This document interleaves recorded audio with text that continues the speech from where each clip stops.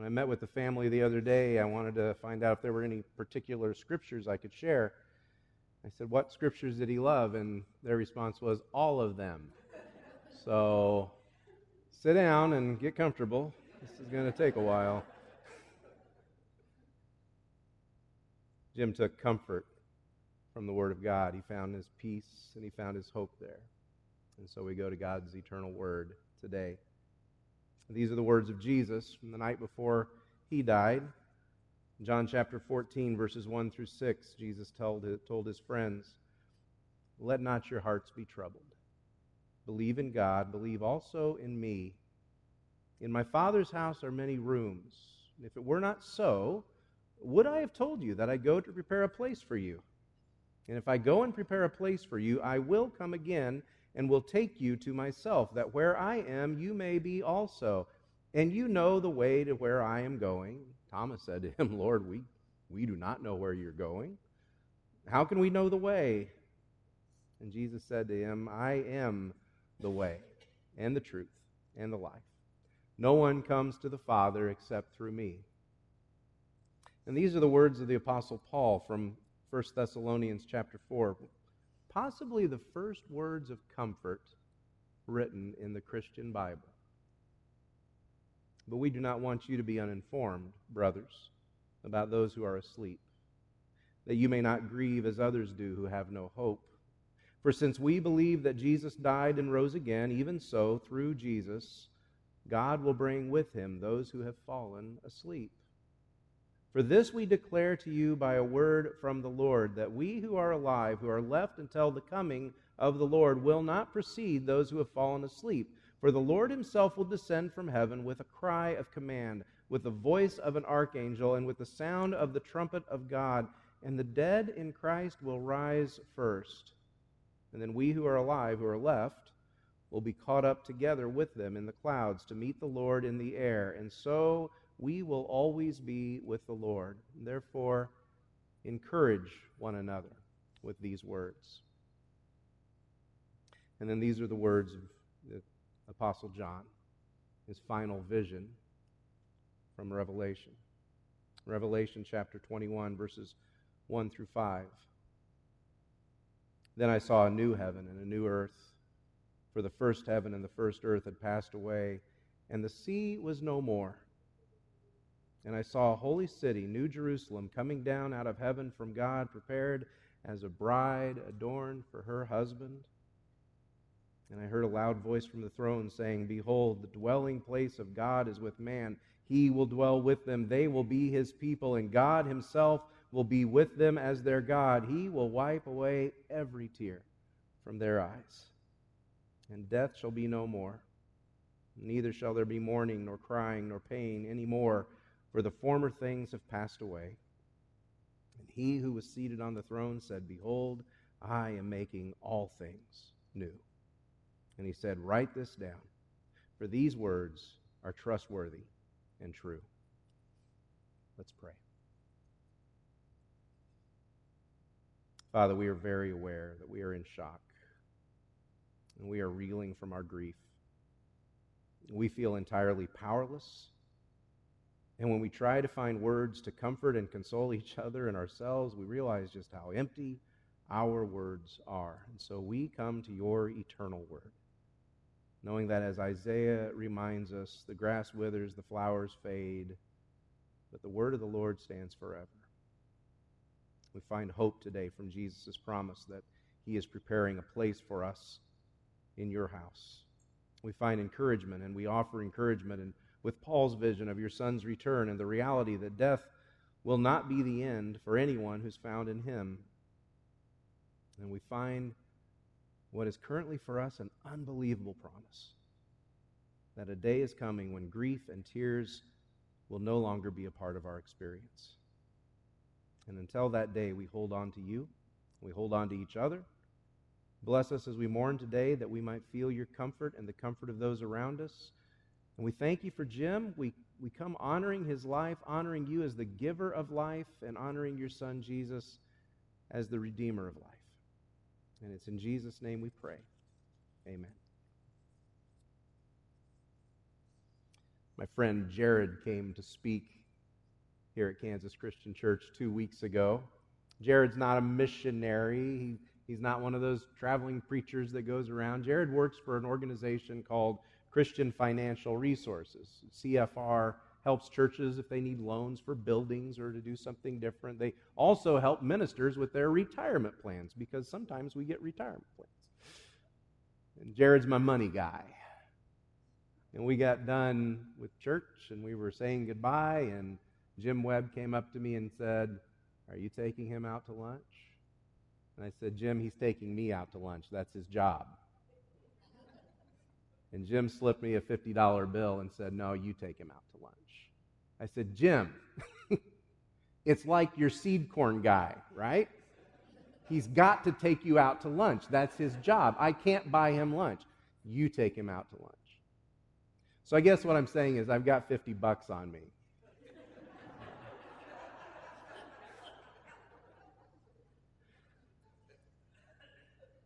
You could not tell Jim Webb not to give. You could not convince him not to care. It was in his very nature to care for others, and I don't need to tell you that. That's why you're here today, because Jim Webb cared for you. He helped you. And so what I want to tell you today is why. Why Jim Webb cared. He cared for you because Jesus cares for you.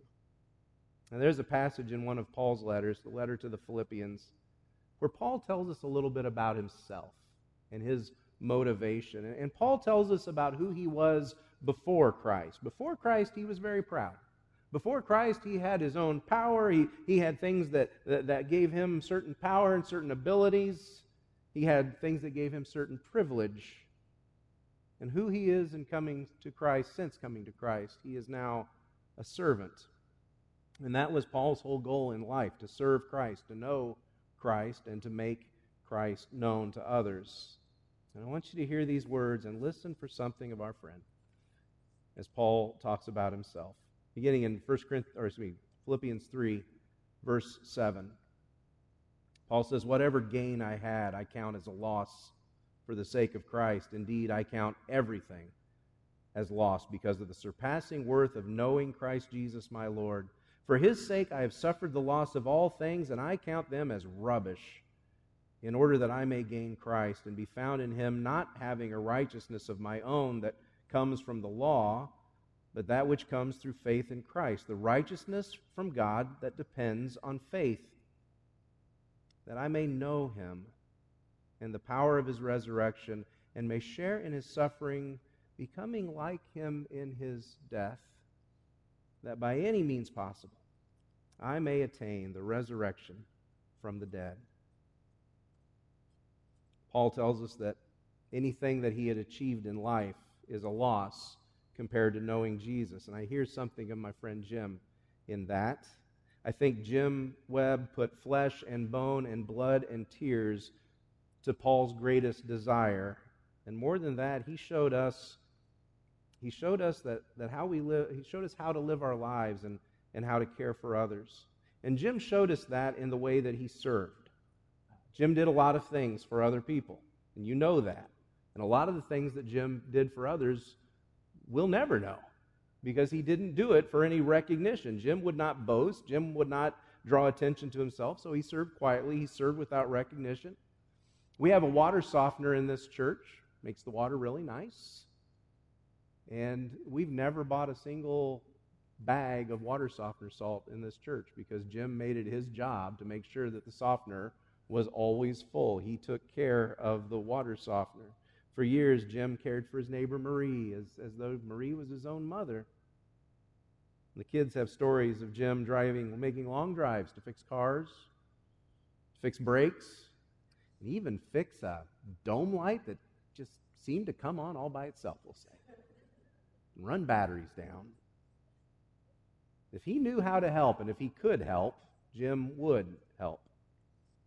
Verse 7 again, Paul writes there in verse 7, "Whatever gain I had, I count as a loss for the sake of Christ." Whatever gain, I want you to think about that. Whatever assets Paul might have had. People pay attention to our assets. Today, we work hard, we build wealth, we try to achieve more. But Paul says anything that was to me a gain, was really expendable, because what truly matters to me is knowing Christ. Jim Webb served others to show us what Jesus is like. And there's so many ways that Jim served. We could all share stories today of things Jim did for us. Don and Terry Shane couldn't be here today, but Don and Terry sent a message, and they talked about when they came to Kansas to the Methodist Church, and when they first arrived there. Terry wrote, Jim, along with so many other willing workers, made sure that the church parsonage was ready for the Shane gang's arrival. And Jim took care of many repairs over the years to our home and to our cars. He didn't do those things for attention. He didn't do it for notoriety, and he didn't do it so that you'd do the same for him. He did it because he wanted to point you to Jesus. Jim's greatest desire was that we know Jesus and make sure that you know Jesus also. And we heard that in the way that Jim spoke to us. I would get phone calls. I would look at my cell phone. It would be ringing, and it'd say, Jim Webb. And I would slide it over, and I would say, hello, Jim Webb. And the voice on the other end would always say, hi, Brett, this is Jim. Don't think he understood caller ID. And I would say, is it? Hi, Jim. People have commented about Jim, how soft-spoken he was and how sincere he was. Those are qualities that we heard from him. But more than that, in his speech, Jim wanted us all to hear Jesus. Paul writes in verse 8, he says, indeed, I count everything a loss because of the surpassing worth of knowing Christ Jesus my Lord. For his sake I have suffered the loss of all things and count them as rubbish in order that I may gain Christ. Your Bible translators love you, and your Bible translators do their best to clean things up and make things presentable when they aren't always. That word rubbish there, it means human waste. But it's not the polite word. It's the word that Jim Webb would not have used. Okay, in Greek, it's skubalo, if you really want to know. It's a Greek word, and it's not polite. And Paul just seems to have reached his end, and he throws that word out there and uses it. It's a word that Jim would not have used. But in a world where people seem to get noticed for being loud, a world where people get noticed for being loud, for being rude, for being offensive, for talking over others, and for shocking the world with the filth that comes out of their mouth, you're here because Jim Webb spoke kindness to you. You're here because in his soft-spokenness, you saw that his strength and his forcefulness did not come from the way he used his speech. And that's what Paul is saying here. He says, all of those things that the world sees as necessary qualities to prove how strong you are, he says, they're worthless to me. And instead, I want to know Jesus and make him known. There's so many ways that Jim made Jesus known through his speech. When Jim asked you how you were doing, he listened. He really wanted to know how you were doing. And he would follow up with you. You said this. Is that still? And yes, you would have that. You would remember those conversations. The things that he said were kind. He said things that were caring and encouraging. And you could trust this. When he spoke about you to someone else, he was saying kind things about you. Here at our church, Jim served as an elder, and he would very often lead communion and offer communion meditations. And he would call me up, and I was, Cindy, you had to listen to a lot of those. And he would call me up and say, is this okay? Is that okay? I said, Jim, anything you do is going to be fine. He worried, and he would skip my Sunday school class, and he would practice his communion meditation over and over again. He worked on those. He wrote out his meditations. He wrote out his prayers, and I have told the people of this church over and over again, write out your prayers, because someday your children will want to read your prayers. These kids are reading their dad's prayers now. It means the world to them. If Jim encouraged you, if he spoke kindly to you, if he spoke kindly about you, it was to point you to Jesus. Jim's greatest desire was to know Jesus and make sure that you knew him also. And we also saw that. We saw that in the way that Jim shared with others. And one thing that the family stressed with me the other day is over and over again, people have commented about what a good man Jim was. Oh, what a good man. Walk on water, as they'd said about Bruce also. And Jim wouldn't want any of that attention. Bruce wouldn't have wanted any of that attention. Jim didn't do good things so that you would know that he was a good man. He did good things to tell you that we have a good Savior, we have a good God. And he would want you to see God's goodness through him. Paul wraps up this section in verses 9 through 11 that Paul's desire was to be found in Jesus, to be found in him, not having a righteousness of my own that comes from the law, but that which comes through faith in Christ, the righteousness from God that depends on faith, that I may know him and the power of his resurrection and may share in his sufferings, becoming like him in his death, that by any means possible I may attain the resurrection from the dead. Paul shared in Christ's suffering. Jim shared with others. Jim's sharing was intentional, too. That $50 bill that he handed me 2 weeks ago, there was always a $50 bill in his wallet.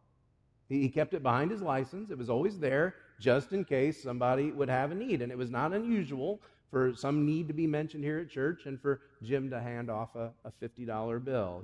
He would just pass that on. There was purpose in the way that he shared. He was prepared to share. Paul here wants to share in Christ's suffering.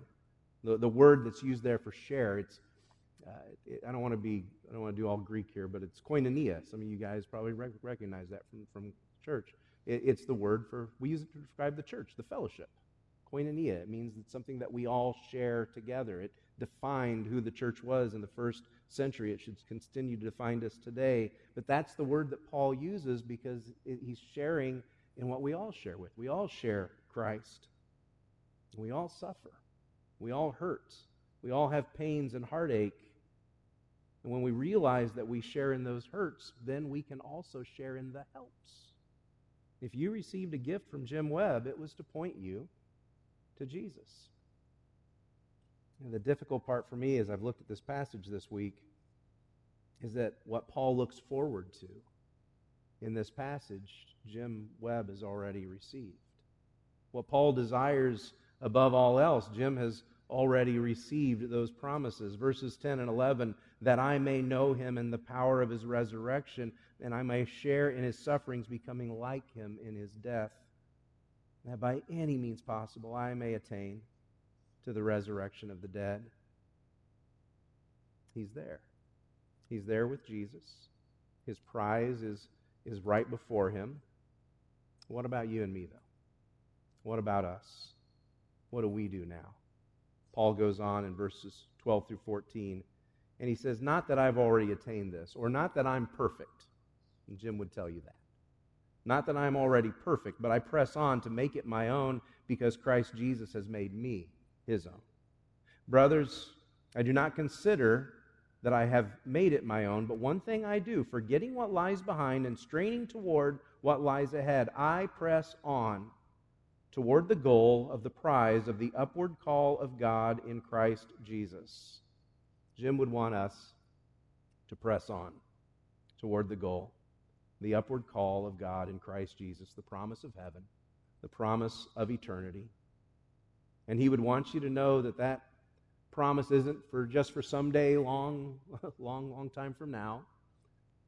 And that promise isn't just for that one horrible day that you'll share together with those that you love.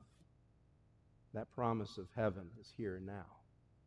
That promise, the peace of heaven, can be yours right now. The peace of knowing God's forgiveness, the peace of an eternal hope, and the peace of the love of Jesus Christ. So, I still have my $50 bill. I tucked it away, kept it with me. It's going to go behind my license in my wallet. And I'm going to watch for somebody.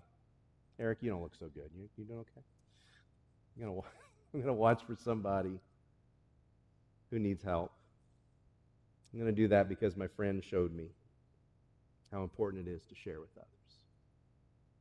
how important it is to speak kindly of others and to serve others.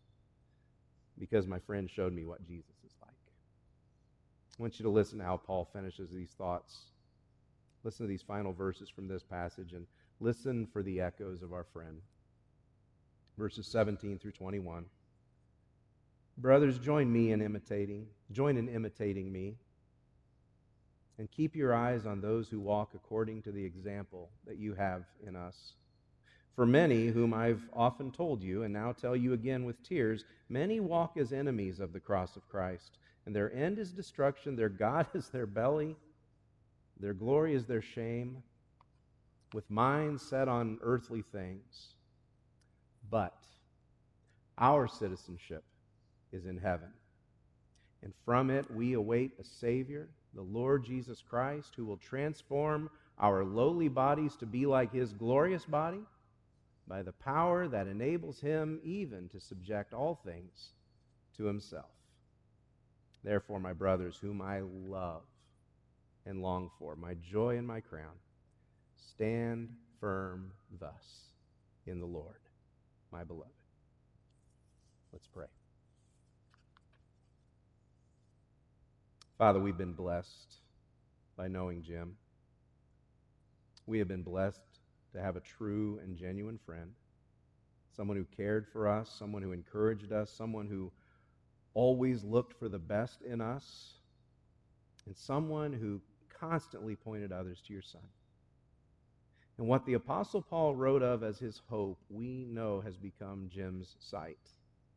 And just as he sought to form his life in the image of Jesus, he has now been transformed by Christ's power. But comfort us as we grieve. Stand near this family and surround them with your saints and with friends who will grieve with them and offer them strength. But in our grief, help us never to lose sight of the Savior Jim held to. And as our brother did his best to imitate Jesus, let us now see his example as our call, that someone might know Jesus' love through the love that we show them, through the way we serve, through the way we speak, through the way we share. And we thank you for a life that was well lived, a life that honored your Son. And it's in Jesus' name we pray. Amen.